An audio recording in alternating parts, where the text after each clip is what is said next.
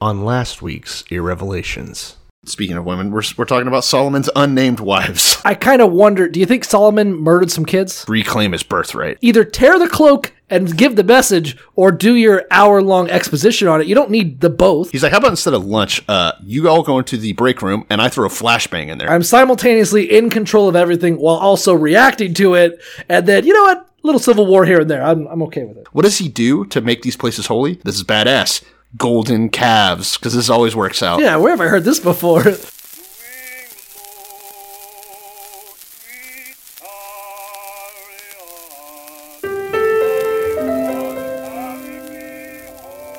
Before we turn to the word, I would like to say this. I can't be a big blessing to people if I'm poor and broke and depressed and I don't feel good about myself. Blessed are they which are persecuted for righteousness' sake. I believe in a literal, burning Bible hell just as strongly as I believe in a beautiful heaven. No. Not God bless America. God damn America.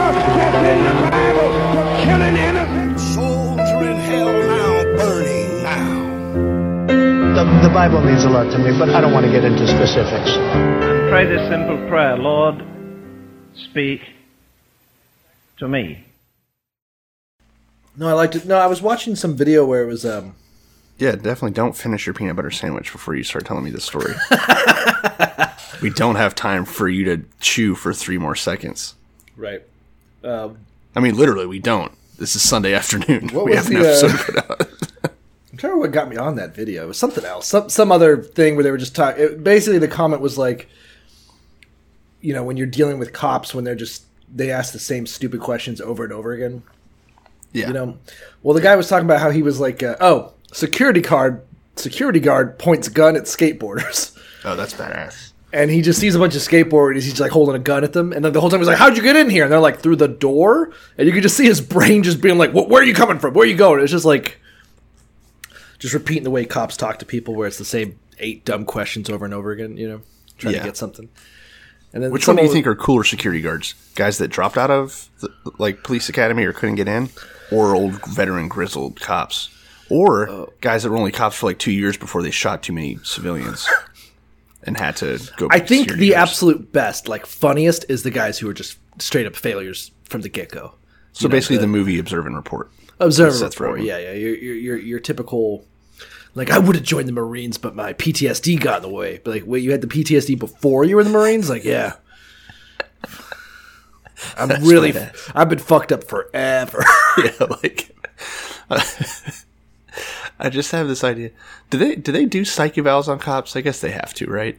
I don't know. It doesn't seem like it. Isn't but that how he failed in Observe and Report? That's how he failed at Observe Reports, but that's movies. Who knows? It doesn't. I mean, if you see what goes on in Georgia, it doesn't seem like. No.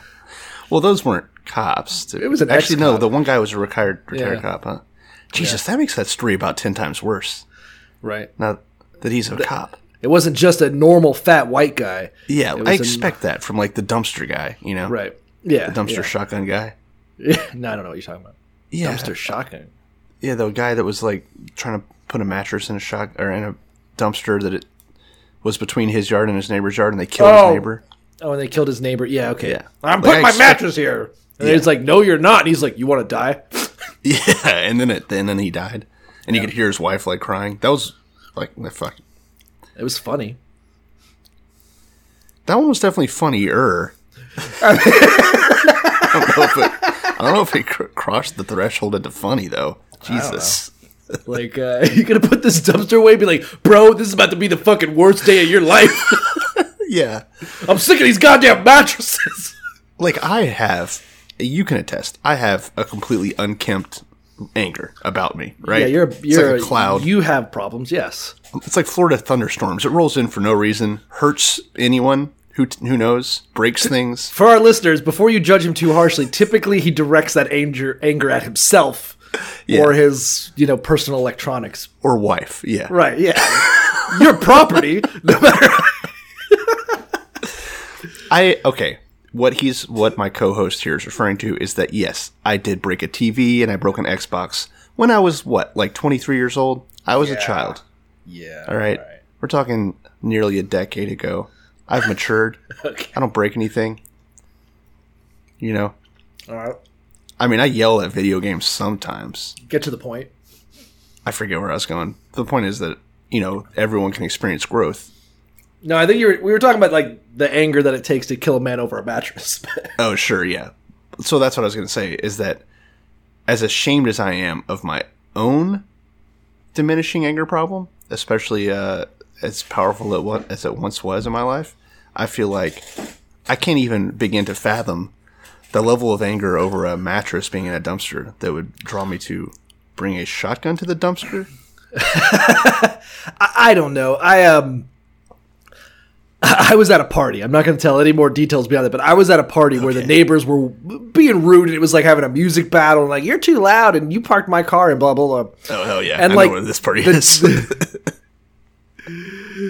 But the father of the property who owned the house was like, well, I'm going to go clean my shotgun out on the deck. And I was like, but why? He's like, I just want them to know I have it. And I'm like, none of this is any fucking sense, man. I mean, that's just... I can see things getting way dumb. What I think they need to do... You know, I can't see it happening now, yeah. It's just like, I'm just going to go to the end of my dock, out in the middle of nowhere, and clean a shotgun. That'll seem natural. Just set up a light machine gun mount with some sandbags around it so we can really bunker in. It's like, whoa. Yeah, I'm just doing some If they call the cops, I want to be able to match them shot for shot. I'll just scream at the top of my voice, I feel threatened, and then I'll just unload. Yeah. 8,000 rounds in a minute. That's part of being a property owner, I guess. It's part of owning a home in Florida is standing your ground. But castle defense. So here's what I think. I think a lot of the issue is I think that castle doctrine and the stand your ground laws get overly vilified. I think if you actually look into the statistics, the actual times where it's used improperly is pretty minor. Zimmerman, everyone bashed stand your ground. He didn't use stand your ground. No, not at all. He chased someone down. It was even then it was traditional self-defense. He was basically gang stalking a dude, though. Sure, so, yeah. But let's not cut him any slack real quick. Yeah, but he didn't claim stand your ground. He claimed traditional. So not that law. These guys in Georgia, not castle doctrine, not just traditional. Yeah, obviously they were fucking that's its own street, thing. But broad daylight. Shotgun mattress guys, a bit of a castle doctrine stand your ground. But here's what I think. I think we should get rid of castle doctrine. I think we should get rid of stand your ground in those instances and bring back duels. Okay, yeah. Just give yourself a minute to think about it. Yeah, just be like, you hit someone with a glove in the face, right? And you're like, I want you out in the street packing irons. I think that amount of time, like, wait a minute, how serious are we going to get over this fucking dumpster? Yeah, and it has to be at least 2 hours later. Yeah, if you're still willing to fight over that dumpster 2 hours later at dawn, go for it. Just, When did the dueling became illegal? Not crazy long ago, right? I would have to look it up. I'm no legal scholar on dueling. I don't believe you. Despite my troll status on Reddit, where I like to pick fights on that all the time, I'm not too certain. Yeah. Oh, no. 1859, so just before the Civil War. Never mind. I thought it was crept into the 20th century. I guess I'm wrong. It would be funny if it were, but I think we should just bring it back. Like how are you telling me that Teddy Roosevelt wouldn't have fucking got it on? You know, yeah, down as fuck. I think that's what we do, guys. Neighbors' party's too loud. You're like, you know what, man? I was gonna just show up with my camcorder, say I feel threatened, and unload into you and your children. Yeah, but I was just gonna go to this GOP baseball game. Yeah. And let them feel the burn. Yeah, do that thing that makes me feel like God. But instead, let's just bring back duels. Let's just why? Yeah, I mean, let's officiate. Yeah, they're. It'd be like a test run for the Purge. You don't have to accept it, right? Yeah, it's just like. No, I think you'd be like, you know what? Yeah, but I think you have to back down. Like you're like, okay, I won't be putting my mattress here. Like. Yeah, but what if someone just uses to bully the shit out of you? Like, let's say, for instance, that I am like a renowned gunslinger. All right, because obviously in this world where dueling is legal, gunslinging is going to become a pretty serious job, right? Right. Yeah. Because you're going to be like, hey, go piss him off and duel him for me, kill him. You know. I'm sick of him putting out his fucking recyclables on the wrong day and leaving it out there extra. You're like, okay. Yeah, doesn't that happen in that one Western movie, Open Range or something? They got the guy who's just really good at gunslinging. So he'll go piss people off that you want to kill, and then they draw first, and he kills them. So it's like it would become Makes a thing, sense. right? I've never seen that movie. Like, hey, I hate this guy Tom, so I want you to go park next to him where he can't get out, and just annoy him until he tries to duel you, and then obviously like you're the fastest gun in the goddamn Illinois. You're fucking shooting a bunch. Okay, in the tri-state area, right? It'll become a job. Is my point. People will fuck it up. That's all I'm getting at. It would circumvent our entire legal system, but yeah, I still vote for it. I think it'd be fine. Yeah, okay. Like, all right, dueling. Yeah, that same person with the shotgun. I also remember him being like, you know what? I feel like I'm going to sue my neighbor. I'm like, what for? I'm like, his crabgrass keeps creeping out of my property. I was like, I don't know what legal stand you're. I was like, I'm going to fucking kill that guy for sure. That's badass, though. And I didn't get it at the time, but now that I'm a homeowner, I'm like, man, that guy's fucking trees is creeping over on my property line. I better fucking... Yeah, what if a branch of their tree fell onto your... I might have to break it at 2 a.m. and shoot him, like just stand over his bed, just watch him sleeping, and then I'm just going to specific threat. That's a very specific threat. You know? You just gave us a time, a place, a motive. I'm just going to creep it through the window, shotgun in the chin, just be like, I done told you about the goddamn crabgrass. Get some dollar weed pesticide and take care of your business. Listen, FBI, it's the idiot with the dumb milk voice that said that. Keep track. Great. Good Lord. Dueling is one thing. Sneaking into your neighbor's house and holding a shotgun under their chin, that's just beyond what I consider to be acceptable. That's too much. That's more than the Revelations podcast can stand by. You can do that, but you're not going to do it on podcast hours. I'll tell you that right now. Not while we're recording, sir. All right. Speaking of like sneaky murder plots, you're listening to the Revelations podcast this week. Oh, yeah. We are sneaky murder plot zone right now, huh? Yeah. We're getting into some weird murders today. Yeah. We are on episode 85 of the show that reads the Bible so you don't have to. 85. I think so. We are a staple. We are a part of the American culture, the zeitgeist. Yeah, it's definitely 85. Good. So, I'm Grant DeVoist. And I'm Cole Delusky. And we're picking up in 1 Kings chapter 13. Yeah. Oh boy. Let me say, this side story that we're going to read first here, because let's face it, that's all it is. It has no bearing on anything. Sure, I guess. It's just confusing. Well, we'll get... I don't want to spoil it too much, because we'll sum it up. Spoil it. I know a little bit about... I get the why, and we've seen this before, but essentially this chapter is about a prophecy. And I guess the sort of mathematical proofs to like be like, oh yeah, that's a real prophecy. But there's a lot of confusing bits about it. I kind of want to... Do you remember what part of the Bible dealt with false prophets? Like, I know we talked about like how you specifically know if a prophet is false or something. Should we look that up real quick? Yeah. Because it's going to come up. It was basically anyone. It was a really weird catch-22 situation, right? Where anyone who was professing to tell the future, but I think it has to come true, or they're false prophets. Something along those lines. There was like a test to see, like, because there's people who claim to be men of God, and they will say, "I'm speaking the word of God." And there was like a test to prove whether or not they were essentially like a dude witch or something that you have to put to death. But we'll get that kind of has a salient point to what we're going to talk about this week. But anyway, let's start. We're still in 1 Kings. Correct. And this is chapter 13. My Bible has it, the message of the man of God. The man of God from Judah, specifically, is what mine says. So if we recall from last week, essentially Israel has been broken into two. There's Judah and the Benjamites to the south, and then the rest of the 10 tribes in the north are being run by this man named Jeroboam? Yeah, Jeroboam. Jeroboam, sure. And his first active power now that God has ordained him and anointed him and had a prophet that like was like, I'm giving you these nations of Israel, these 10 tribes of Israel. Yes. God handpicked him to be the leader of Israel because David's line failed, right? Right, yeah. And so he's handpicked, very special boy, much like King Saul, maybe. Yeah. How long that was. or King Solomon, or any of the other people that were ordained by God in these weird dueling lineages. Failed miserably. Yeah. And so in many ways, you can blame God for what's about to happen. Yeah. And Jeroboam's first act of business was to golden calf to electric boogaloo.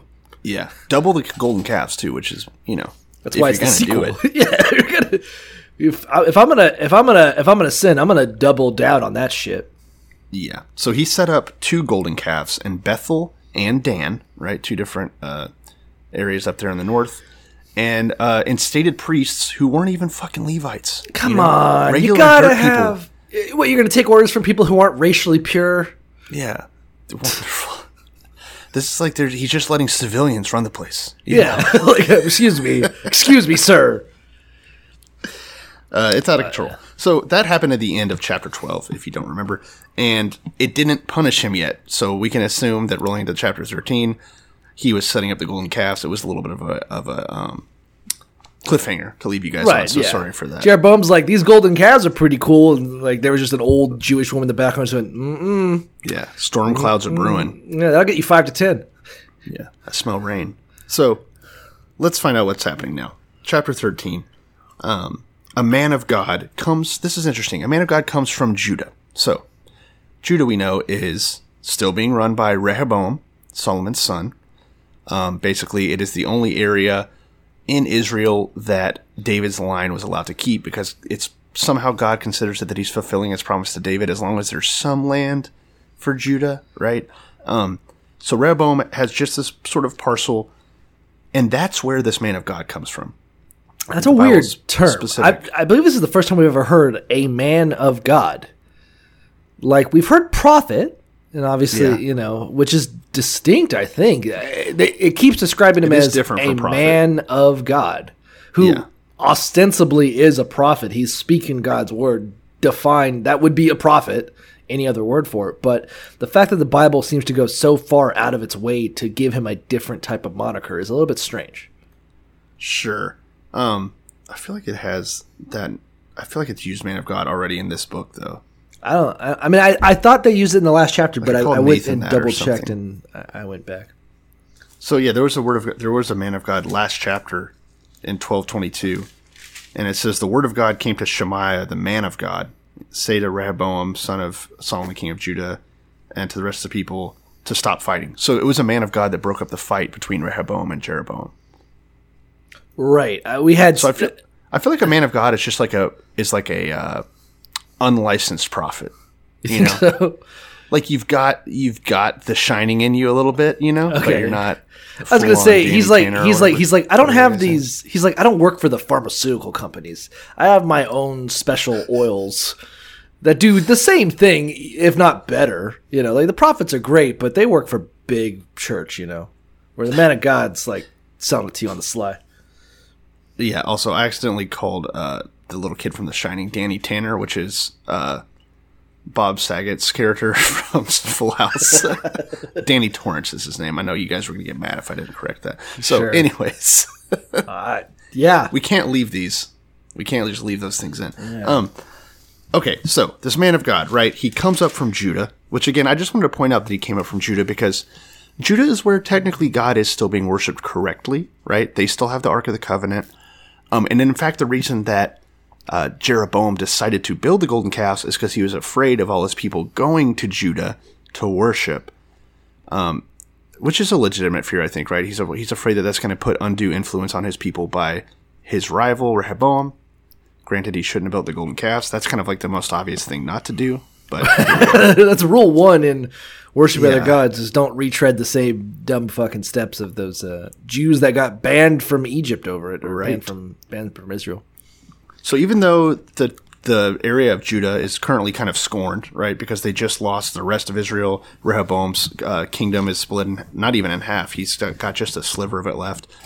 But that's still kind of where God's at, literally, with the Ark of the Covenant. So that's where the man of God comes from, I guess. That kind of makes sense to me in that regard. Like, everyone up in the north is sinning and shit. They're worshiping the golden calf. So you have to bring in a fucking a dude from out of town. Sure. He rolls in, and he basically just starts going full-on street corner preacher. Like campus preacher, you know, that dude with the sign. Right. You're yelling at a bunch of girls. You're definitely going to have an abortion someday, and I'm going to yell at you for that then, too. Yeah. You know. Preemptive strike. It's thought crimes, actually. So the guy's yelling, altar, altar, this is what I don't know why he yells altar first, but he does. He says, this is what the Lord says. A son named Josiah will be born to the house of David.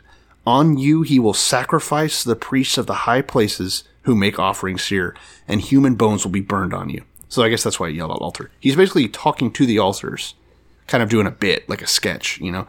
And he's like, hey, altars, I'm talking to you like you're humans. Just so you know, all these priests that are worshiping in front of the golden calves, they're going to eventually be burned alive on you, and like their bones and shit. It's a little bit nuts. I mean, you know, the first in a long line of crazy corners, you know, street corner preachers just yelling at things, just being like, it's these goddamn donuts which are driving people to sin. Don't you know how bad iPods are? And you're like, I got it. Like, he's just yelling at these inanimate objects, these altars that belong to, you know, I don't know. But he's right, you know, so you gotta hand it to him. Yeah. I mean, these altars are bad, right? Technically, if you're, you know, an Israelite in 1000 BC, not a good idea to be worshiping golden calves. God has killed people for far less. You know, like, it's not a good idea to be anywhere near this shit. No, I bet they're not dealing with this stuff in Egypt. Oh hell no, they're fucking partying. They're probably having like fucking pancakes for dinner in Egypt. Yeah, they're having sex with like some jackal-headed dude. Fuck yeah, which is badass. Hell yeah, brother. So anyway, so the guy makes a prophecy. This dude named Hosea from the house of David is going to burn your priests in that altar. And that also God will split the altar and spill the ashes everywhere. Correct. So what a mess. He's flexing on these altars. He's just by himself screaming at these pieces of metal like, ah! And Jeroboam hears this shit. So Jeroboam sees this crazy guy, right, ranting and raving about his brand new altars. Yeah. You know?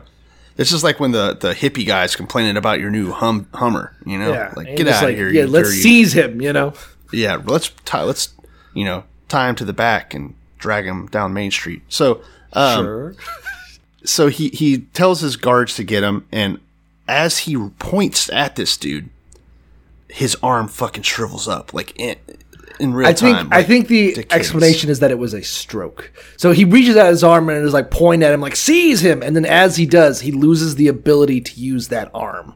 And it withers, and he could not recall it.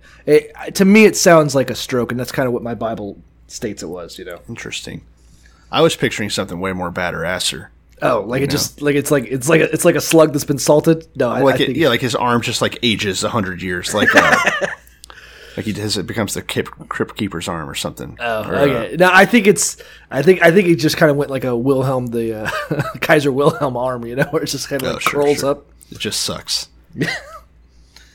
So immediately, as his arm, you know, shrivels up, whatever you want to picture that as, what kind of a body horror you want to submit for this. He immediately is like, oh shit.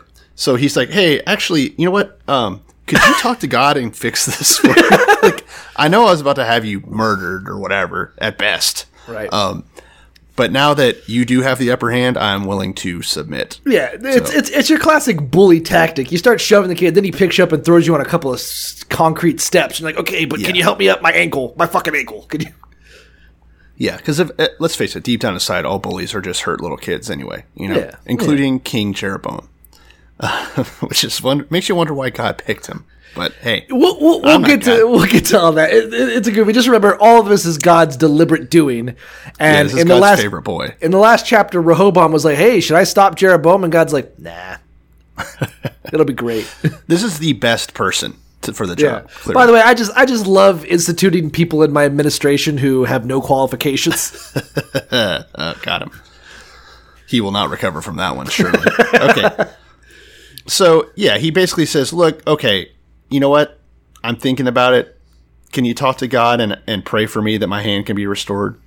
And sure enough, the guy's like, oh, yeah, why didn't you say so? Yeah, I'm a good dude. So this man of God prays, and Jeroboam's arm becomes fixed. Yeah, probably slips him a prednisone or whatever it is. Yeah. I don't know. What do you give people that have that? Oxycodone. Anyways, yeah. So he's fine for now. everything. Yeah. Okay, West Virginia. So he fixes the king's arm. He intercedes on God's behalf. You know, basically they were able to step down the craziness of the situation. And the king's like, hey, tell you what, you know, thanks for fixing my arm. I hear you. You've got some complaints about the altars and stuff. Let's go back to my house. I'm going to feed you, you know, little tit for tat, you know, work out a deal maybe. Let's do a business. You come to my house. I'm going to feed you. I'm going to give you some wine. I'm going to give you a reward. He specifically says reward, which, ladies, if some guy invites you to his house, he's like, listen, come over, eat, drink. I'm going to give you a reward. Don't do that. Don't do that. Don't do that ever. Following the steps of this man of God who said, I don't care if he's the most popular sitcom creator in the world at that time, you know.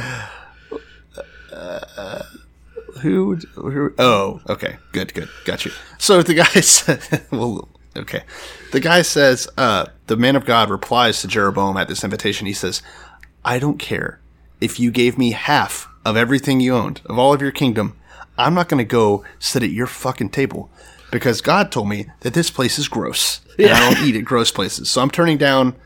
It's like funny because it's like, okay, well, first off, me giving you half of my kingdom, even a thousandth of my kingdom wasn't on the table. I was going to like buy you lunch. Yeah. But I was like, I don't know the fuck you're talking about. You know? Escalated pretty oddly. Do you think he was asking for a bribe? He's like, but 3/4. 3/4 of your kingdom, he's baby. Like, I wouldn't do it for $100. Like, what? Would you do it for $156? Okay. What do you got? Like, hey man, you want to come to my dinner? And he's like, what do you got on you? Like, I don't know, like $40. Like, all right. I mean, a man of God would never shake down, you know, the people. You're right. He would just. He's obviously not asking for money. He's a man of God. Yeah, he needs that private jet. So, yeah, he explains basically, I was commanded by the Lord, don't eat bread or drink water or return the way you came. So these are really weird instructions. Right. He came up from Judah into the north, and God said, don't go back the path you came, which that just seems arbitrary. And like, God, yeah, that's weird. I mean, okay. Micromanaging. It does seem like the actions of a crazy person. You know, he's like, by the way, I'm not going to eat, drink, and also I'm not going home. And I'm like, okay. I'm going to zigzag home. Well, he can go home. He just can't go the way he back came. the same way. I mean, to find a new path. I get it. Because, like, one time I was like, okay, I understand. Because, like, I used to be following this girl around, you know? Sure. And she was always mixing up her jogging route. And I'm, like, in the bushes with all this fucking prep work, and it would just be the whole night wasted. Yeah. So, I can get mixing it up a little bit. It's a little bit safer. It's not fun for the other party, but... So, in this analogy, the man of God is obviously the girl. Who are you in this analogy? I'm Jeroboam, baby. Okay. Or just like the devil, maybe? Yeah. In any analogy, in fact, you could be the devil, I would say. But I'm just saying, just sometimes it's good to mix up your routine. It's a little bit safer, you know? Like, ladies, don't go home the way you came, all right? You're just waiting in that bush, going to talk me into eating a second donut, you son of a bitch. Okay. So, he explains, God told me, I can't eat here. I can't drink here. I'm fucking thirsty. I have to go. And I have to find a new path home. It's all kind of insane. And he takes off. He walked off in a new direction. Now, we introduce a third character. So we've got Jeroboam, right, who was just shunned by this man of God. We got the man of God. He was rebuked. Judah walking back home. What's up? He was rebuked thoroughly. Rebuked thoroughly, indeed. Not really, though. That's the funny part. I guess he probably heard Josiah whenever he, like, went off on the altars. Or at least someone told him about it. So he got the message, I guess. I don't know.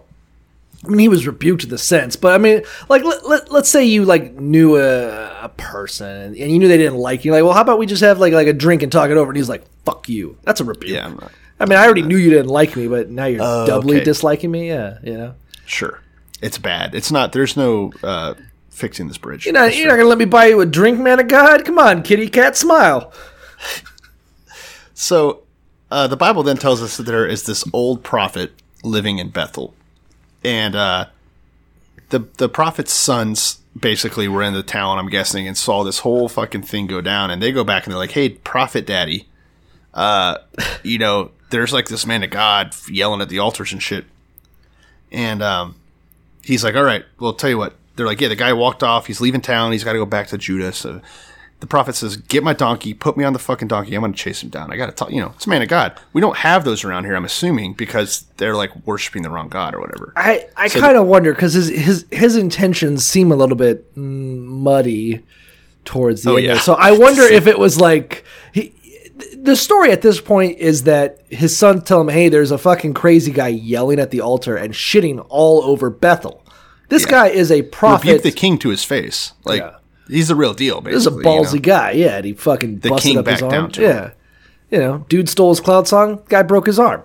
But the thing is that he's like, all right, where did this guy go? And he gets on his donkey and he chases after him. We don't know why. He's just like, oh, where's that? I'm out of here. And this old ass man chases him down. We don't know if this prophet is a good prophet, right? Because he lives in the bad people area. Bethel is like inhabited by all these sinners now. Right. It's supposed to fucking crash and burn. But this prophet is there amongst it all. No, we'll get into it, but this is kind of bizarre that he's even here to begin with. So he chases down the man of God, who is still unnamed. And he says, hey, are you the fucking crazy guy that was yelling? And the man, being pretty ballsy, says, hell yeah. That was me. I'm the man of God. I don't know if you knew about this, but I'm pretty hot right now. I spit hot fire. And the prophet tells him, like, hey, why don't you come to my house and I'll make you a meal and we'll eat and drink. And the man of God goes, no, I told you, king, I'm going to tell you right now. God said this place sucks and I'm not to eat or drink. And I'm also not to come the same way I went. And I'm like, all right. And this is where the story goes off the fucking rails. So the prophet, who we know nothing about, right? We have no character building. He's not even named. Yeah. Nothing. Says to him, and this is just bewildering. He says, listen, I'm also a prophet just like you. So I guess man of God is pretty much a prophet. Right. And he says, an angel came to me and said, bring him back to your house so that he can eat bread and drink water. And then the Bible says, in parentheses, he was lying. This isn't a real. So it's kind of, there's a lot to absorb at this point. So one, we have a prophet who is lying and claiming to be speaking the word of God, and he is not true. But I think the key point is that the man of God is like, hey, I spoke to God. He says I can't eat or drink. And the other prophet's like, I spoke to God, and he said you should eat or drink. And the man of God's like, well, fuck. Okay. Yeah. Like, another prophet. Yeah. The guy's trusting, right? He's kind of a simpleton, methinks. He's yelling at altars. He's not exactly probably high up there. Was he ever even talking to God? Who knows? He's like, well, shit. Like, I wonder if he was like, I wonder if this is just some crazy guy speaking about God. He's like, then again, I wonder if I'm a crazy guy just speaking to God. Fuck. All right, let's do this. Here's what I do know. I'm thirsty. So yeah, I'm thirsty as hell.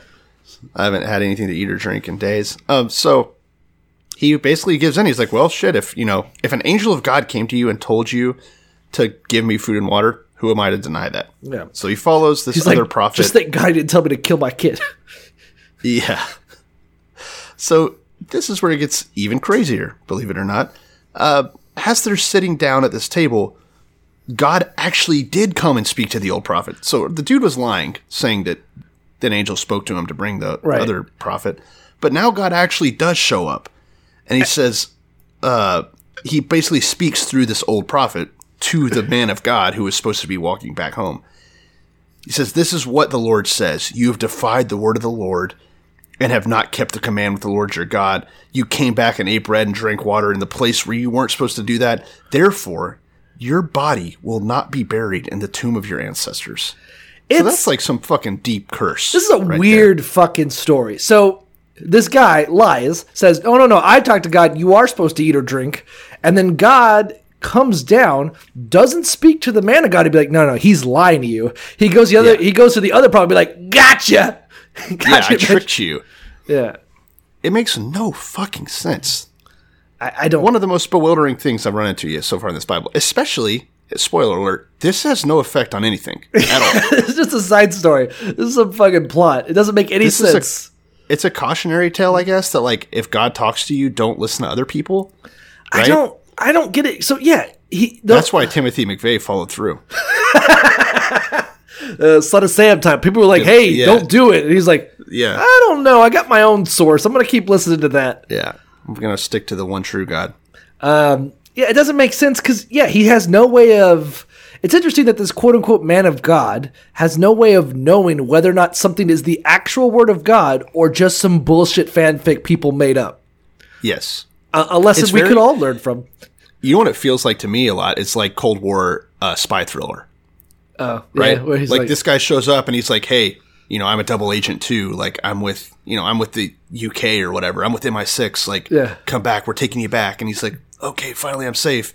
And then there's plutonium in his tea or whatever. I was getting the cop investigating other cops type situation. Yeah. Where he's like, I'm going to put this governor away. And the guy's like, "Don't worry, I'm in on the investigation too. Just come over to this alleyway and we can talk about the case." The crazy thing is, though, I still don't understand the motivation of this prophet to lie to him in the first place. And I don't understand why God is speaking through the prophet. Like, he's a piece of shit too.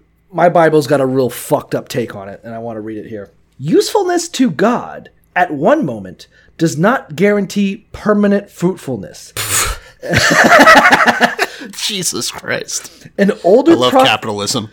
An older prophet of Bethel, hungry for fellowship with his courageous Judean counterpart, fabricated a lie to entice the prophet to dine. The man of God from Judah accepted uncritically the older prophet's word, failing to test spirits. The sad result was the death of a disobedient prophet and the shame and disgrace of the lying prophet. We'll get to that later. But shit. That makes sense. The point being is that like God was like, yeah, you were useful, and then you fucked up slightly, and now I'm tossing you to the wolves. Yeah, but think about it. If you're the old prophet, right? Prophet number 2, who lives here that rode on the donkey. Right. Your job is to be the interchange between God and the people around you, right? That's your whole fucking point of you existing. Right. So how much of a dab is it on you that God sent in a prophet all the way from way down south to say some shit? And so then suddenly it's like, wait, I'm right here. Yeah. God couldn't. So you suddenly realize that you want to find out what this dude has that you don't. Maybe he doesn't realize why he's lost connection with God. I'm assuming he's taking part in all the bullshit with the golden calves because he lives there. Right. He's like, I could yell at altars. I could yell at altars all day. So, yeah, I think there's some jealousy. There's some, like, I need to find out why God didn't use me, maybe. That's why he lies to him. Okay. The claim is that he just wanted, like, fellowship, Yeah. I don't believe that for a second. It's like you meet a cool guy at the club and you want to be friends, but you're like, listen, man, why don't we come back to my place and share needles? And you're like, I don't know about that. God said not to. Well, God told me you could. I'm like, oh, let's go. All right. What's the worst that could happen? Just me and this guy share needles in his alleyway. Yeah, hey. It could be a blast. You don't know. So they finish eating and drinking, right? After this really fucking foreboding prophecy that happens at the table. So that was probably really awkward and quiet after that. And he gets back on the road. And it says, as he goes on his way, this is pretty abrupt, so buckle up. As he goes on his way, a lion met him on the road and killed him. And this is the weird part, though. It leaves his body on the road, doesn't eat him. And the donkey that just had the man on him and the lion just hang out by the corpse. Yeah. They don't go anywhere. They're not fighting, chilling. Right. It's like, it feels like that bank robbery where the guy just was like, I want some money. And then he just sat outside the bank for like until the cop showed up. He's like, I just really wanted to go to jail to get away from my wife. So I thought this would be fun. I'm just going to hang out here. It's not about the crime. It's about the message. Yeah. Listen, old people that want to do that, if you don't shoot at a cop, you're not going to jail for very long. Yeah. Just saying. You got to pop off a few. And honestly, if you go to jail without shooting at the cops, they're probably not going to respect you and you might get a lot of rape. So the good thing to do would be to come in like a badass. I feel like they leave old people alone in jail. I wouldn't. All right. So, anyways, it's way more than I needed. Okay. So the what the fuck happens next? I don't know. Oh, so people are passing by, right? It's a well-traveled road, I guess. And so different Israelites going about their business are seeing this, and so they start reporting it back to Bethel, where the old prophet's at. And so eventually he gets word that like Yeah, the dude that you wined and dined and cursed to death to fucking the dude that told you that God specifically didn't want him to wine or dine, that you then tricked into wine and dining. Well, he's on the side of the road dead, and it's kind of suspicious. Yeah. Like, what's your deal with all this? So he heard about it, and he's like, oh my God, it's the guy who defied the word of the Lord. Yeah, that I led astray. So he says, all right, kids, saddle up the donkey. It's time to ride. The old man rides again. And so they go down the road, and sure enough, they find the body on the road. And there's the donkey and the lion just chilling. And the lion has not eaten the body nor mauled the donkey, which is pretty cool. So it says the prophet picked up the body of this dead man of God and laid it on the donkey and brought it back to his own city to mourn for him and bury him. And then he laid him in his own tomb, and they mourned over him and said, alas, my brother. All right, listen up, motherfucker. You don't get to just, rewrite this revision your role and getting this dude killed. This poor man of God, he was like a brother to me. Well, maybe in a Cain and Abel situation. I don't really... You know him. Exactly. The fuck he knew him for one meal. And then here's the crazier part. After they bury him, he goes to his sons and he says, listen, when I die, bury me next to him. What the fuck are you doing, dude? I'm starting to worry about these prophets. I think they might just be a bunch of crazy guys. I don't know. This dude's out of control. They seem like they play real fast and loose. I guess part of it's because he gave the prophecy that this dude would never be allowed to be in his ancestral grave or whatever. Right. So I guess that it's kind of bestowing the honor of, okay, you can at least be you'll be with my family. We'll take you in, you'll be in our grave. It's really gross and weird and whatever. Ship them fucking bones, boy. Yeah. But anyway, the final bit is... remember when that one dude shipped all the pieces of his concubine all around Israel? They have a good postal service. Yeah, they get it done. That was hundreds of years ago. So if you think you can save on the shipping by chopping them up, do it. Do it. Yeah. What's the issue? Parcels. Just a bunch of bones.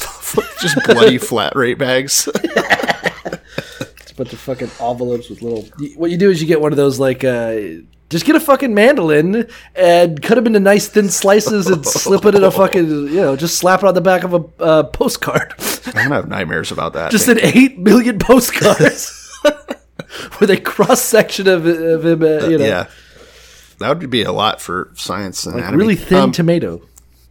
So it says after this, despite having seen all this crazy shit go down and his arm withering up, Jeroboam did not change his evil ways. I get it, right? You get slapped on the wrist, and then you look back over that candy jar, and you're like, oh, I'm going back in. The candy's too good. Yeah, you're in for a penny. Oh, one of the other things was that, and this is, I think, maybe the point, I don't know, 1332. For the saying which he cried out by the word of the Lord against the altar in Bethel, and against all the shrines on the high places which are in the cities of Samaria will surely come to pass. So the old prophet, I don't know what his fucking deal is, but basically he's like, yep, and he got eaten by a lion. I've seen some crazy shit. Definitely the man of God's prophecy will come to pass. So it almost seems like it's like the man of God was like, hey, this altar's going to split in half and the ashes are going to go everywhere. That happened, but it's not good enough. They also have to have some weird thing where he gets yeeted by a lion. And then they're like, yeah, definitely this Josiah guy is going to kick your ass later. Who knows? Yeah, at some point. And here's the funny part. He's going to get Solomon. I'm going to tell you now. He's not going to fucking see a dime of this punishment. Okay, so that's the end of chapter 13. Let's keep on rolling. We can knock out another chapter here, chapter 14. You're going to do some more prophecy, I think. How do you feel about some more prophecy? I'm loving it. Good. In the thread of fucked up prophets, here we go to chapter 14 of Kings. I kind of almost... we'll have more time to talk about it, but let's talk about 13. What the fuck is the deal? So God spared the guy who lied on him. Correct. And let him be a mouthpiece for God's word, but then killed the guy who ate wine or ate and drank while being thirsty and hungry without permission. Listen, Colt. God works in mysterious ways, okay? All right. The old guy that chased down and tricked a guy into death, he's fine. He's good. The guy who spoke God's word and then got tricked, that's the one that had to die. Yeah. Obviously it's insane because, the guy who did the tricking is a prophet himself, right? Why didn't God just use him in the first place? He's local. Shop local, etc. Right. Don't Amazon in your profits. That's bad for small business. So the point is that, like, all of this is insane. I mean, I don't think there's any way that you can actually... The way that you have to leave this is by saying God works in mysterious ways, unironically. Yeah. That none of us... I mean, well, here's the facts. If God's real, right? Let's make this God Israel, the God of Israel. Mm-hmm. How the fuck would we comprehend his fucking crazy answer? Look at this fucking shit he's been up to. Do you want to know his mind? I have to know the heart that he gave me, and that's bad enough. Right. I don't want to know what the fuck came up with this. Yeah, I don't get it. I don't understand the idea that that one prophet tricks another to dying, and then he's the one that gets the rewards from it or whatever, and gets to live on it. It doesn't. I don't know. Doesn't make any sense. You're right. I hated it. It is outside of what I would consider normal moral guidelines. Yeah, fair. That's fair. I'll give you that. So, in the meantime, right, we know that Jeroboam declined to follow the prophet's advice. Well, I guess it wasn't even advice. It was more of just you're fucked, right? There wasn't really a ultimatum. No, it was just like, yeah, you done fucked up now. So I think that's probably why he kept being evil, because fucking, if you know that you're going to jail, are you going to be like, oh, I'm going to be cool for now? I'm going to live a very pious life until I go to jail. Let me put all these things back before I serve my consecutive life sentences. No. Hell no. So into chapter 14, we find out that Abijah, the son of Jeroboam, became ill. All right? God likes to go after your kids. Yeah, we've seen this before. Listeners of the podcast, if your kid gets child leukemia, think about what you might have done to cause that. Yeah, I guess. I'm just saying. I don't know if I endorse that one, but it's hard not to make a parallel there. But yeah. So Jeroboam had some gold calves, and his kid gets fucking yeeted. So that's how. Yeah, God is consistently punishing wrongdoers' children, and not the wrongdoers at all. Right? David never paid. David didn't get to build the temple, I guess, but he got to live a lavish life in his palace. The only thing he lost was one son. Yeah. And then his son got in trouble. And then the same thing happened with Solomon, right? Solomon fucked up, but had all these different gods, got to keep his castle. It wasn't until Rehoboam came along that he had to pay for it. So if I was Malia Obama, I'd watch the fuck out. if I'm just saying, it's not good to be the child of a sinner back in the day. Nowadays we have a justice system that at least we get the bad poor people. I'll just say that. Right, yeah. And some of them that aren't bad. But I saw that kid getting shot playing with the train. I thought, what did his dad do? Yeah. Anyway, so the point is Jeroboam fucked up and his kid gets sick, which, how many times has this happened? Technically Egypt's children, I think, was like the first time that really became into vogue before God got his taste of it. Yeah. And then David's son died. Yeah. Same reason. There's probably one before that, too. Probably Saul. Jonathan kind of counts, I guess. Yeah. Yep. Jonathan got fucked because of Saul. That was fucked up, yeah. Yeah. Absalom, maybe? I don't know. I feel like God's like that serial killer who had like a massive spree in college. And now in his older age, he just kind of like every now and then he's like, oh, I gotta release a little bit of stress. Yeah. Yeah. I'm going to kill someone's kid today. I can see that. He's more calculated. Right. He spreads them out so that we don't connect the trend. But here at the Revelations podcast, we got you. We see you. Yeah, definitely. You like killing kids. Yeah, cool. So let's stumble our way out of that one. And basically, Jeroboam goes to his wife. Right, his son's sick and dying. He goes to his wife. He says, look, disguise yourself so that no one knows you're the queen, and go to Shiloh. There's a prophet there named Ahijah, and he's the one that told me I'd be king. So remember that back when Jeroboam found out that he was going to take Rehoboam's place, right? Right. Or was that Solomon at the time? I forget. No, anyways. Solomon was told, hey, you fucked up, so I'm going to tear the kingdom from your son. Yeah. Great. So that happened, a few chapters back. But he's like, I know this prophet because he basically anointed me to become king. Go to him. Here's 10 loaves of bread. Here's some cakes, some honey. He loves that shit. Tell him what happened to the boy, and he'll help us fix this. So Well, His he wife takes says off? he will tell us what will become of the child. Okay, yeah, so sure, I don't but- think there's any indication of what the prophet, that it'll be good news or bad news. I think he's just Yeah, like, but he's obviously hopeful. He's like, he's sending his wife with treats. right, go to Shiloh, speak to the prophet whom anointed me king and told me I would be king. So Yeah, this should we're be a tight. friend, Yeah. and he will at least let us know one way or the other what is going to happen to our kid. Correct. So his wife takes off, but the Lord goes ahead of her because he's fucking everywhere, I guess. And he says Got a lot of time on to his the hand. prophet, to Ahijah, he says, "Listen, Jeroboam's wife is coming to ask you about her son because he's ill. You're to give her a such and such answer." That's what my Bible says. I guess it's like we're going to save that for later. But when she arrives, she's going to pretend that she's someone else. Right?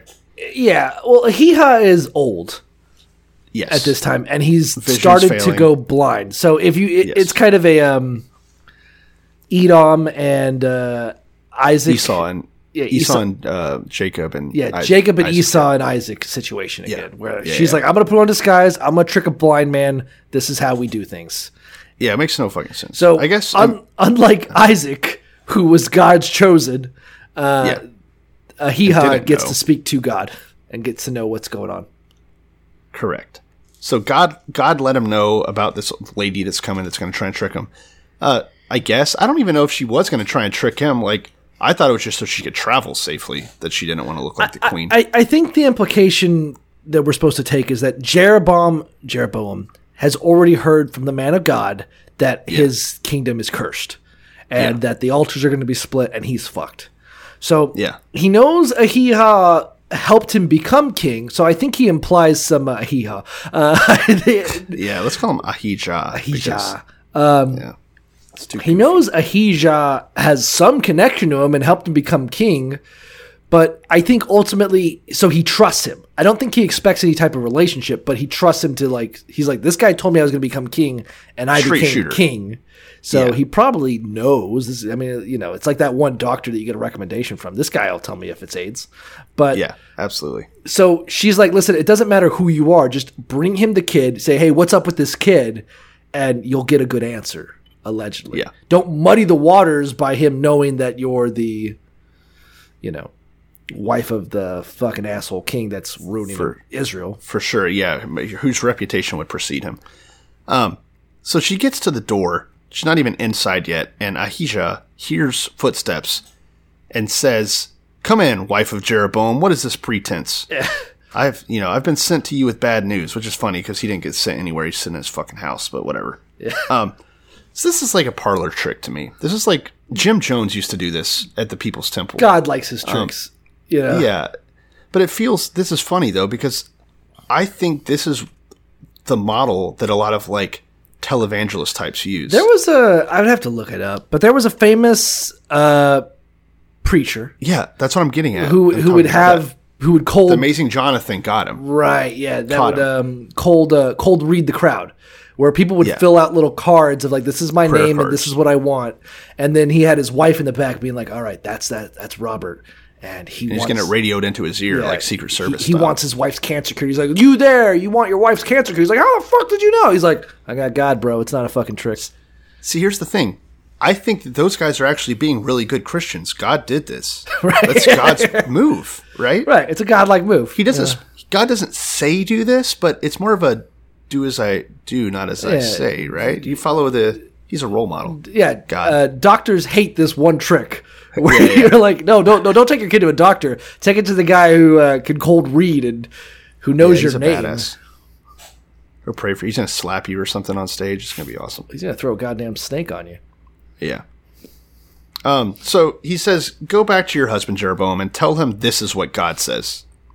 I raised you up from among the people and appointed you ruler over my people Israel. I tore the kingdom away from the house of David and gave it to you, but you have not been like my servant David, who kept my commands." Oh yeah, why'd you fucking take it from him? Yeah, I thought the light of David was so good. I gave the person I replaced you. It'd be like if you had like this girl who's like, I cheated on my husband with you, and you're not half the man he is. I don't know what your point is. Yeah. Surprise. You're the one that sucks in this situation. Yeah. So he basically goes off. He's like, you've done more evil than all who lived before you. Yikes. You have made for yourself other gods, idols made out of metal. Okay, Aaron literally just did that, but whatever. You've aroused my anger and turned your back on me. So, again, this lasted, what, 2 chapters? 2 chapters ago he was made king? And was like, oh, this is the new lineage. This is the new king in town. I have raised a new king. God's like, I messed up with Saul. I got pretty close with David, but not quite perfect. He was still like a total rapist and friend murderer. This time, I got it. And then it's like, 2 chapters nailed later. It. And then like 2 chapters later, it's like, okay, guys, I've made another huge this is mistake. Actually the worst person of all time. I accidentally gave the worst person of all time the kingship. That's what he says here. By the way, I'm also God, and I can predict the future. And like when I told David, I was like, by the way, your kids are going to fuck up, but I'm going to take away the... At no point was he like, by the way, give it to Jeroboam. It's not going to work out. I just like civil war. I like giving the kingship to people who don't deserve it. I go, you're fired, and then I like pit them together for, ratings. Well, it's because it's great to be like a serf or like a peasant, right? Whenever there's constant turmoil in your palaces. Oh yeah, people love that. Makes life great. Yeah, God cares about the people. I mean, obviously. I don't know about the Jews at this time, but from God's point of view, it seems like they're asking for it. Yeah, definitely. I mean, they appointed Jeroboam. Wait, no, that was him. No, that's right. Yeah, just all God doing it. That's weird. Anyway, so continuing. So he's like, listen, you fucked up. You're the worst king ever. Well, he gets even worse, too. He gets more doom and gloom. He says, again, this is still God speaking through the prophet to Jeroboam's wife. God says, because of this, I'm going to bring disaster on the house of Jeroboam. I'm going to cut it off from every male in Israel, slave or free. I'm going to burn up your house as one burns shit. Dog, right? Yeah, he's like, I will cast you away as someone casts away dog shit. Like, that's pretty cool. Yeah, I still have a sick kid here. I don't know what we're gonna... It gets crazier. Dogs will eat those belonging to Jeroboam who die in the city, and birds will eat the ones that die in the country. So fuck, it's just gonna have a bad time. In case you're wondering, audience, so that's verse 11. We're not done yet. We still got more. But in case you're wondering, okay, yes, that's God's stick. That's God's impending justice and judgment. Let's talk a little bit about God's mercy, because there's a little bit in there in this next verse. There's always a carrot. There's always a carrot. So then the prophet says to her, I don't think it's God voice anymore. It's back to just prophet voice. The prophet says, listen, as for you, ma'am, go home. The moment you set foot in your city, your kid's going to die. And you're like, oh, that's bad. And you're like, no, don't worry.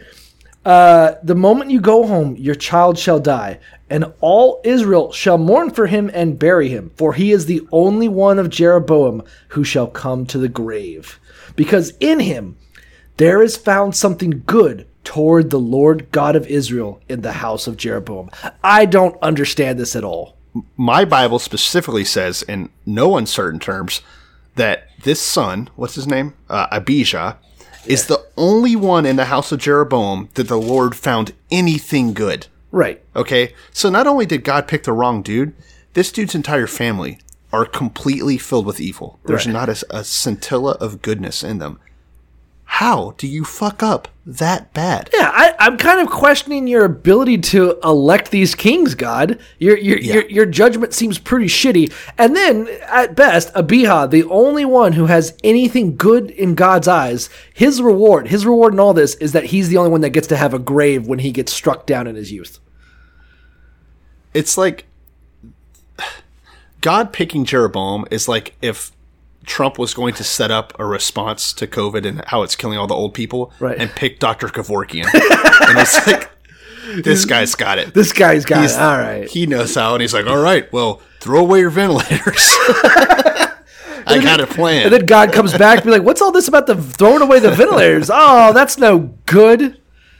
You're fired. God is Trump in this reference. I know. And then he's like, you're fired. Okay. We got to get someone else in there. Gotcha. And he's like, all right, Dr. Kevorkian, you're around. It's time to give the job to Richard Ramirez. Hell yeah.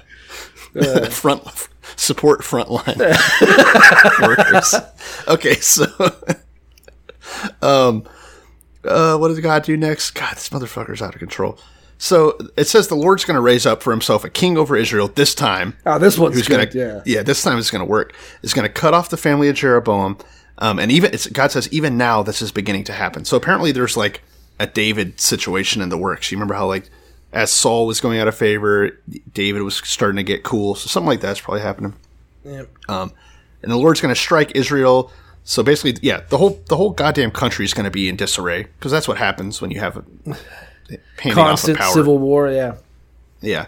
So he's not just going to like cause disarray. He's going to uproot them from the good land that is Israel that he gave to their ancestors, scatter them even beyond the Euphrates River, which is like kind of their border right now.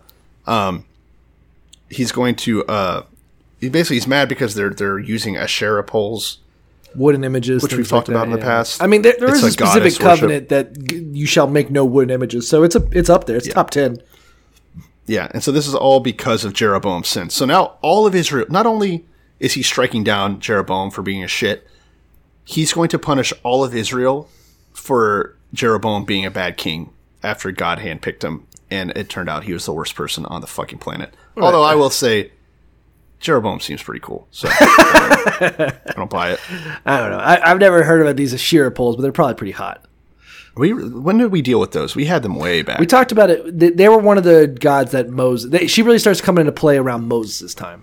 Okay, that doesn't really seem to matter prior to Moses, but Moses was like, "Hey, no more fucking Asherah poles or Moloch or any of that bullshit." So probably a relic of their ancestry, something that they worshipped at one point, like for the same reason that there's bull horns on the. We've talked about it. There's some evidence to suggest that Moloch is another vestige of like God's personality, or that there are two gods that split up at one point in time that used to be they left behind. You know. Both of them are tied this guy's to kind of a dick. Both of them are tied to pagan bull imagery, and one of them is a big on child sacrifice and things like it. I believe Asherah is a fertility god that may or may not be the quote unquote wife of Moloch. You know, it's all the mother died, but they're all interrelated. And then at some point, the Semites were like, no, we just worship the one God.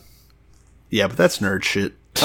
So in the meantime, Jeroboam's wife leaves the prophet, gets back home. Sure enough, she crosses the threshold of her home, and boom, the kid dies. Yikes. I would have thought that was like a loophole. It's like, the second you go home, your kid's going to die. I'd be like, so She's now like, would be Vegas, a good baby. That would be a good time to go to Egypt, you're saying? Yeah, fuck it. You have king money, Yeah. Have him send you some shit. He can come visit you for conjugal visits, whatever. Yeah. And sure enough, just like the prophet said, all of Israel mourned the death of Ahijah, because it sucks, when the little rich boy dies. Bless his little heart. Oh. He's the lucky one, everybody. He really is. Because this motherfucker's about to go up in flames. Oh, wait, actually, let me take that back, because guess what happens next? He reigned for 22 years. Yeah, and then his son took over him after he died. What a fucking... Yeah, so... All of this doom and gloom. And then the Bible says, if you want to know more about him, it's written into the Book of Kings, which, by the way, we're fucking reading. Whatever. I'm going to let that one slide. But he goes on to reign for 22 years, and then he rested with his ancestors peacefully, and his son, Nadab, succeeded him as king.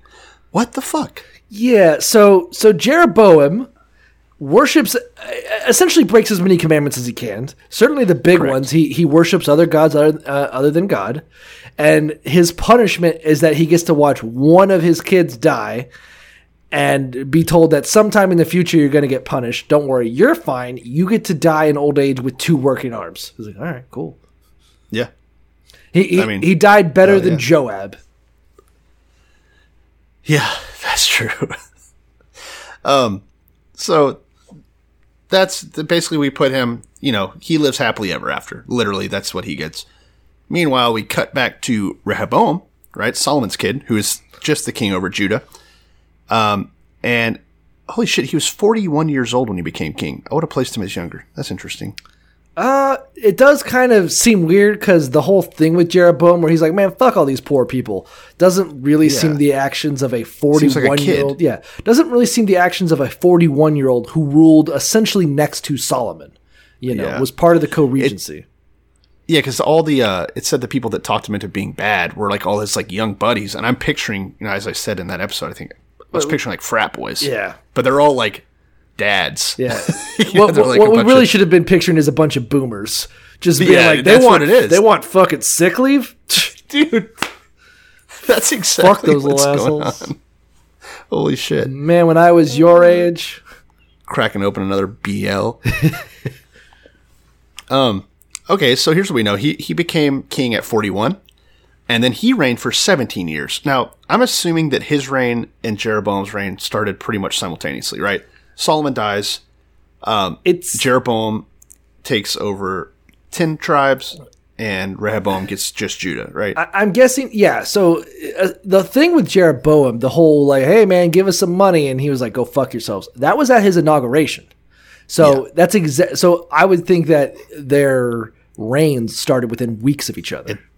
Basically, like the empire collapsed. Boom, split into two different kingdoms at the same time, right? So I'm assuming just Rehoboam just ruled less because he was older when he became king and died younger. That's probably true. So it says that Rehoboam went on to reign for 17 years, right? So that's 5 less years than Jeroboam. So keep that in mind, kind of, that when Rehoboam dies, Jeroboam will still be ruling for 5 more years. So Rehoboam is leading over, Jerusalem. It goes into his mother's name for some reason. Didn't need that right then. Here's what we find out, though. Judah, the tribe of Judah, that is, the area that Rehoboam is the king of, did evil in the eyes of the Lord. What's new, right? So the fucking northerners are doing evil. The southerners are doing evil. It's just an evil people. Luck. Yeah. Whoa. Pump the brakes there, cowboy. So by the sins they committed, they stirred up God's jealous anger. Man, just a jealous dude. Yeah. I don't know. He's got to be pretty disappointed with his chosen people.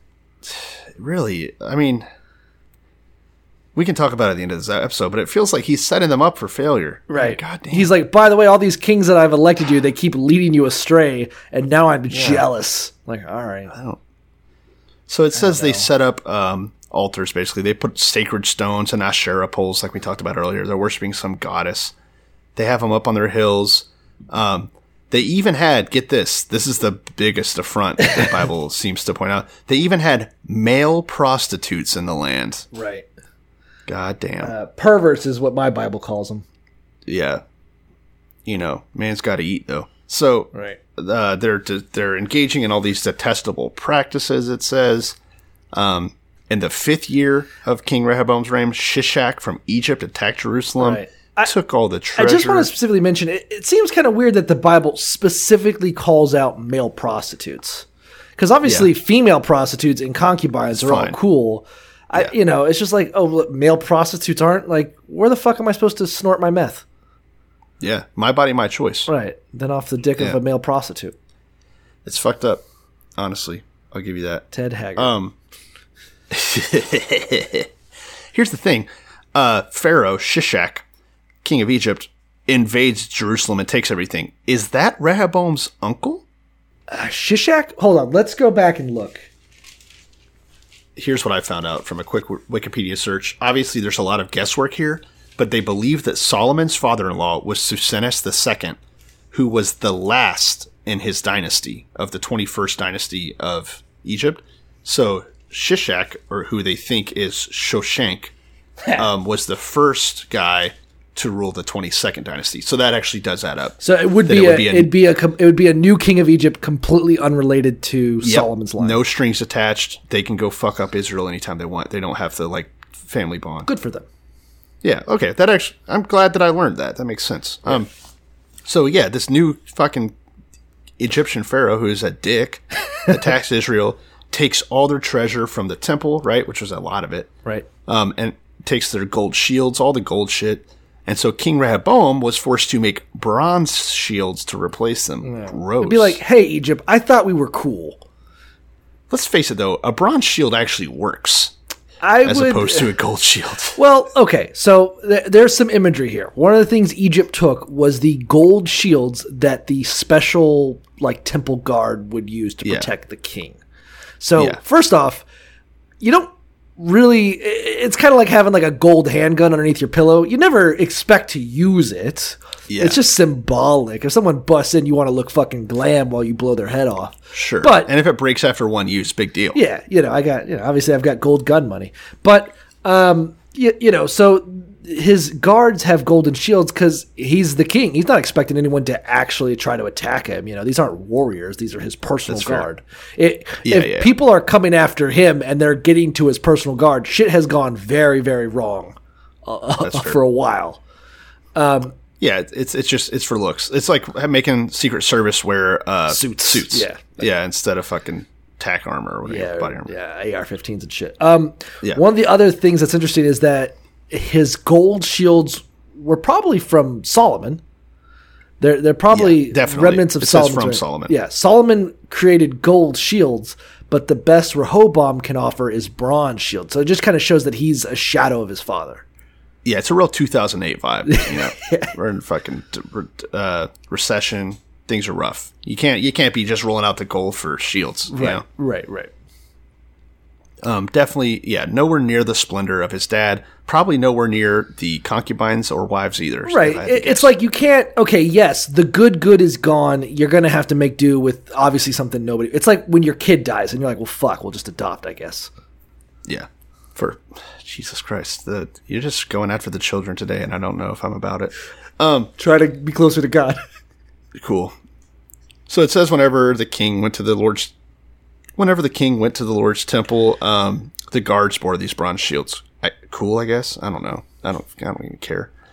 As for the other events, the Bible says, in Rehoboam's reign, and all that he did, are they not written in the books of the Annals, the king of Judah? Which, again, should be this book. I think they're talking about Chronicles. I think they're talking... My Bible specifically says the Chronicles of the King, so I think that's what they're writing. So, mine doesn't say Chronicles, but that's... we're going to rehash a bunch of this, but with kind of like extra spice when we go through Chronicles, which is the 2 books after Kings, I believe. But more importantly, and there was war between Rehoboam and Jeroboam all their days.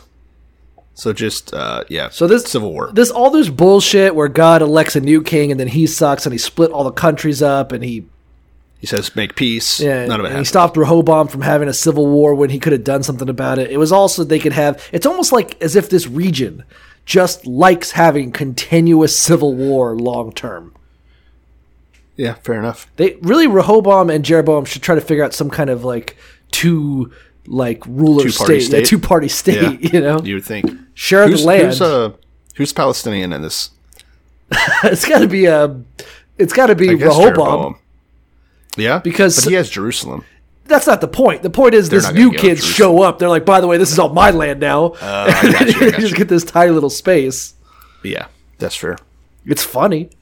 Yeah, he's been restricted to just the little area. Yeah. So, they have the continuous warfare, but then we get to find out that Rehoboam eventually rested with the ancestors, got to be buried in the city of David. No harm, no foul, buddy. It's okay. All your people suffered miserably. You got to still live in a palace, be buried respectfully, and the blood of your people is all that was spilt for that to happen. So it's fun. Don't sweat it. It's fun that you did your best. Yeah, it's fun that you got to have this massive civil war for all your life for no real benefit or gain.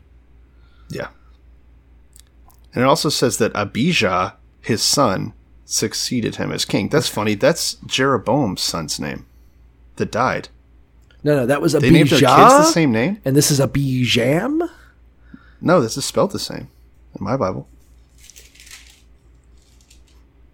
No, my Bible calls Bible Jeroboam sucks cock. Abijah, and Rehoboam. Mine explains. Mine says in some Hebrew manuscripts they spelled it Abijam instead of Abijah, but basically it's the same name. That's all I got. That's what I'm rolling with. Something interesting. My Bible's concordance kind of matches up what you said. The Egyptian pharaoh Shishak was a native of Libya and founder of Egypt's 22nd dynasty. He had earlier given asylum to Jeroboam when he fled from Solomon. Shishak invaded not only Jerusalem, but all of Palestine in great force, destroying several fortresses and many cities. An account of this campaign is carved on the exterior of the south wall of the Ammon temple at Karnak, where it is alleged that no less than 156 Palestinian towns were captured, including Beth Horon, which we've heard of, Gibeon, which we've heard of, and Megiddo and Aijalon. What are you noticing is missing here? At Megiddo, a fragment of the triumphal stele of Shishak has been found. A stele is a type of stone, like monument. So I read up a lot on Shoshank, because there's two. Let's be clear. They think that Shishak is just a misspelling of Shoshank. It happens. They're not sure. There's also people who have weird harebrained theories about different pharaohs that Shishak could have been. The point is that you just listed off all the cities they captured. What city was not mentioned even once? Jerusalem? Yes, the biggest fucking... the one that they're specifically they got referencing? tons of riches. And here's the thing. Scholars do have all this Egyptian manuscripts, right? They were good at keeping stuff or writing stuff down. There was no, like, unified force that they ever faced. There was no Israelite state. There was no Jewish state, whatever you want to call it. So they were out raiding basically hill people and came back with fucking pennies because all these people were just poor and dust. Like, right. It was trash people. So the story of Shoshank pretty much single-handedly disproves everything we've read. Oh, that he came and sold their gold or some shit? And because why would they lie and be like, oh yeah, we went out there and it was just like a bunch of rabble and like we killed them? You would obviously build them up. You're going to be like, yeah, they were these great I men don't we conquered. think that it's above Israel to engage in insurance fraud. So they probably were like, yeah, he stole all our gold shields. They're like, what's with these bronze shields? Like, no, they were gold beforehand. They were gold. They stole it. Yeah. Oh, look, he stole all this shit and he also left all these dirty dishes in my sink. I don't live like this. The problem is, though, not even just the gold, but that there was no military force in the Levant at that time, period. Like, it was just a bunch of little tribes and shepherds little hill and stuff like that. Yeah. Right plucking for a pharaoh. It is weird that we haven't really heard about a standing army. I mean, obviously David was able to amass forces, massive forces, and huge armies. Maybe it's just one of those things that Solomon in his reign, he never really had a rebellion. He never really had any reason to amass a force. He didn't even do a census. Do you remember his fucking chariots? He had entire countries that were made into parking lots for his chariots. Yeah, but I thought, for his army, he had an enormous, resplendent army. That's the whole point. Maybe it's more like Iraq's army after the no after Bush Jr. went in there, where it's like, okay, well now that's part of ISIS. Like, it's not really. Oh yeah. It doesn't exist in the way it did, even though it was a mass. It's not really. They had hundreds of thousands of conscriptions. I think that there was probably all kind. Like, let's face it, you're the rich king. You're still going to have your fucking guys go on parade and stuff. Like, I think, okay, let's say Egypt's like Thanos, and now the Avengers are all broken up, and he's just going to go in there one by one and kick their ass a little bit, rough them up. Well, that didn't happen, unfortunately. Big old purple thumb up in there. But anyway, it also kind of makes more sense. Like, we kind of, when we mentioned. When Jeroboam was given shelter in Egypt, we were like, that's a little bit weird that the guy who's the father-in-law of Moses is now also sheltering Jeroboam. So I guess we're assuming that the overthrow of the 21st dynasty happened right in the middle of Solomon's reign. Which is why that dude was safe. Yeah. So yeah, and it just didn't mention, it's funny, the Bible didn't mention that changing of hands.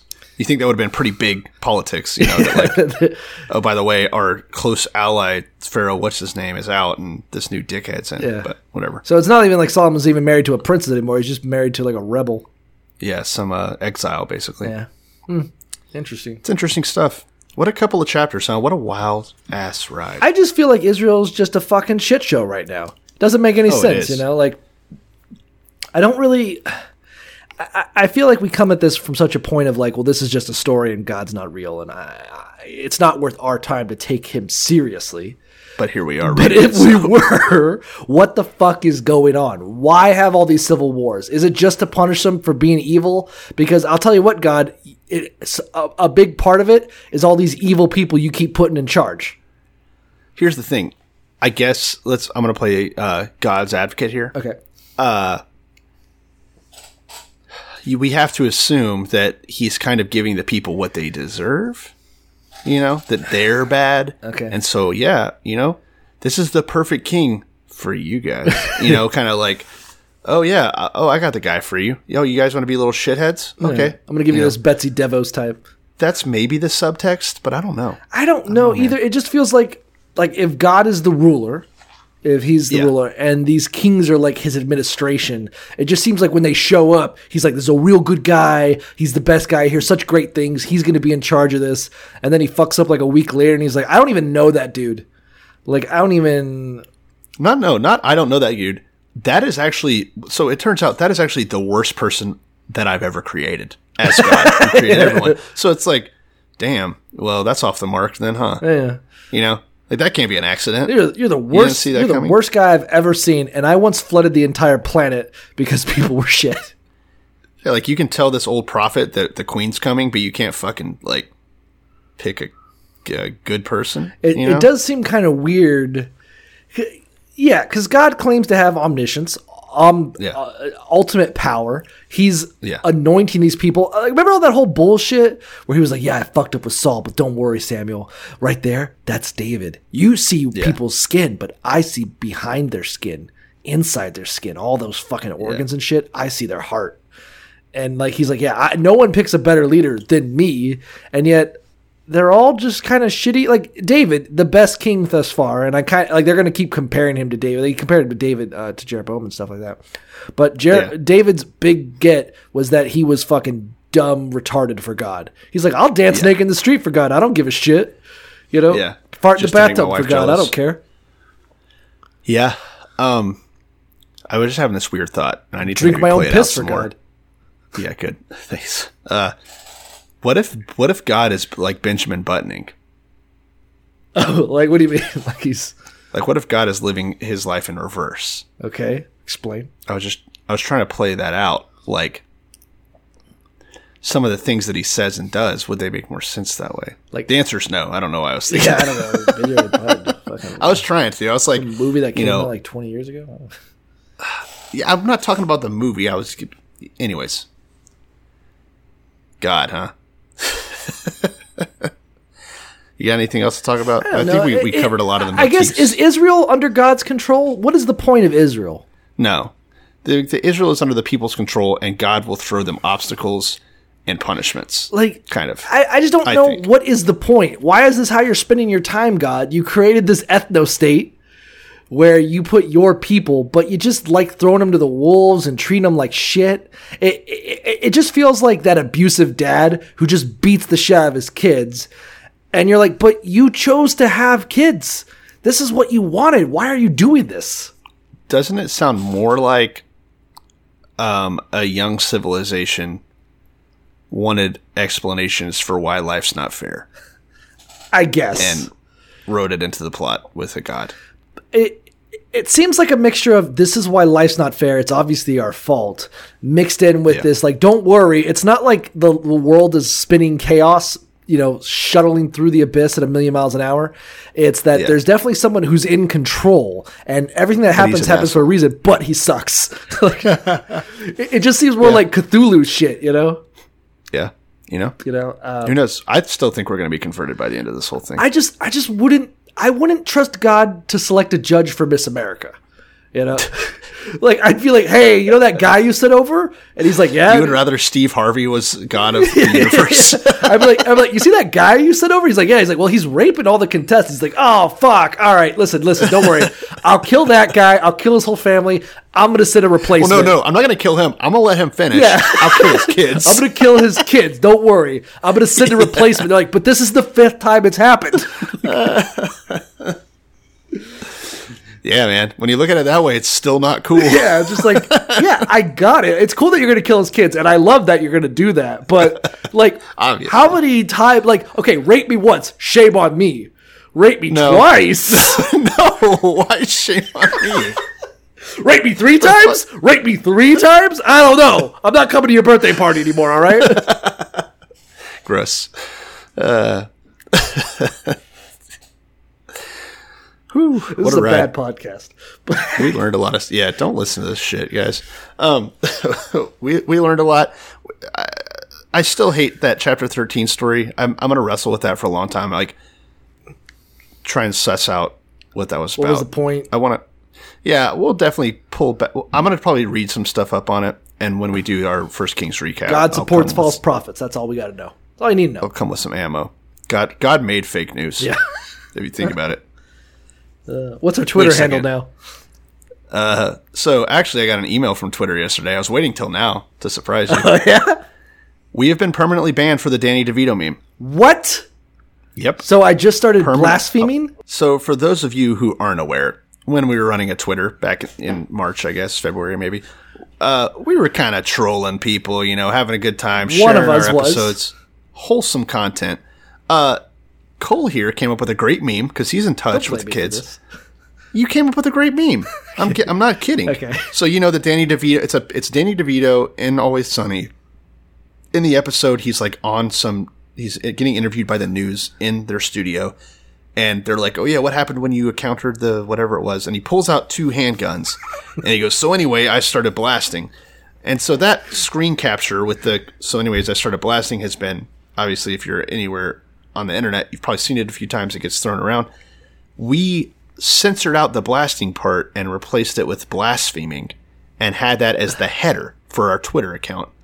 And we have been permanently banned from Twitter for inciting violence with that banner. Oh, that meme is all over Twitter. Stupid fucking take that. If you go to Twitter and search "started blasting," and that meme comes up all over. People are posting it and it's everywhere. Are we able to appeal that, or is that done? I have appealed it multiple times over the past 2 months. What a bunch of assholes. And been like, hey. At first, I was like, "Are you sure that you're banning me for this?" And they're like, "Yes." And then I waited a while. I'm like, "Am I getting my account back?" And then 3 weeks later, they said no. Jesus, that's it. Fuck you, Jack Dorsey. We're gonna make. Do you know what? I'm gonna go to your home. I'm gonna blaspheme all over your fucking living room. Well, no, we're going to. Good. We're going to one of those new alt-right social media pages. Yeah, we're gonna go to vote. What's the one that's like the Facebook one? I forget. Anyways, there's a bunch of them. They're fucking suck. But you can't Twitter us until you can't Twitter us until I make a new Twitter account. Wink, wink, nudge, nudge. Okay. But you can email us at revelationspodcast@gmail.com. Let us know what you're thinking. Cuss at us, threaten us. Yeah. We won't turn you in. Give us your comments on how the terrorists have won today.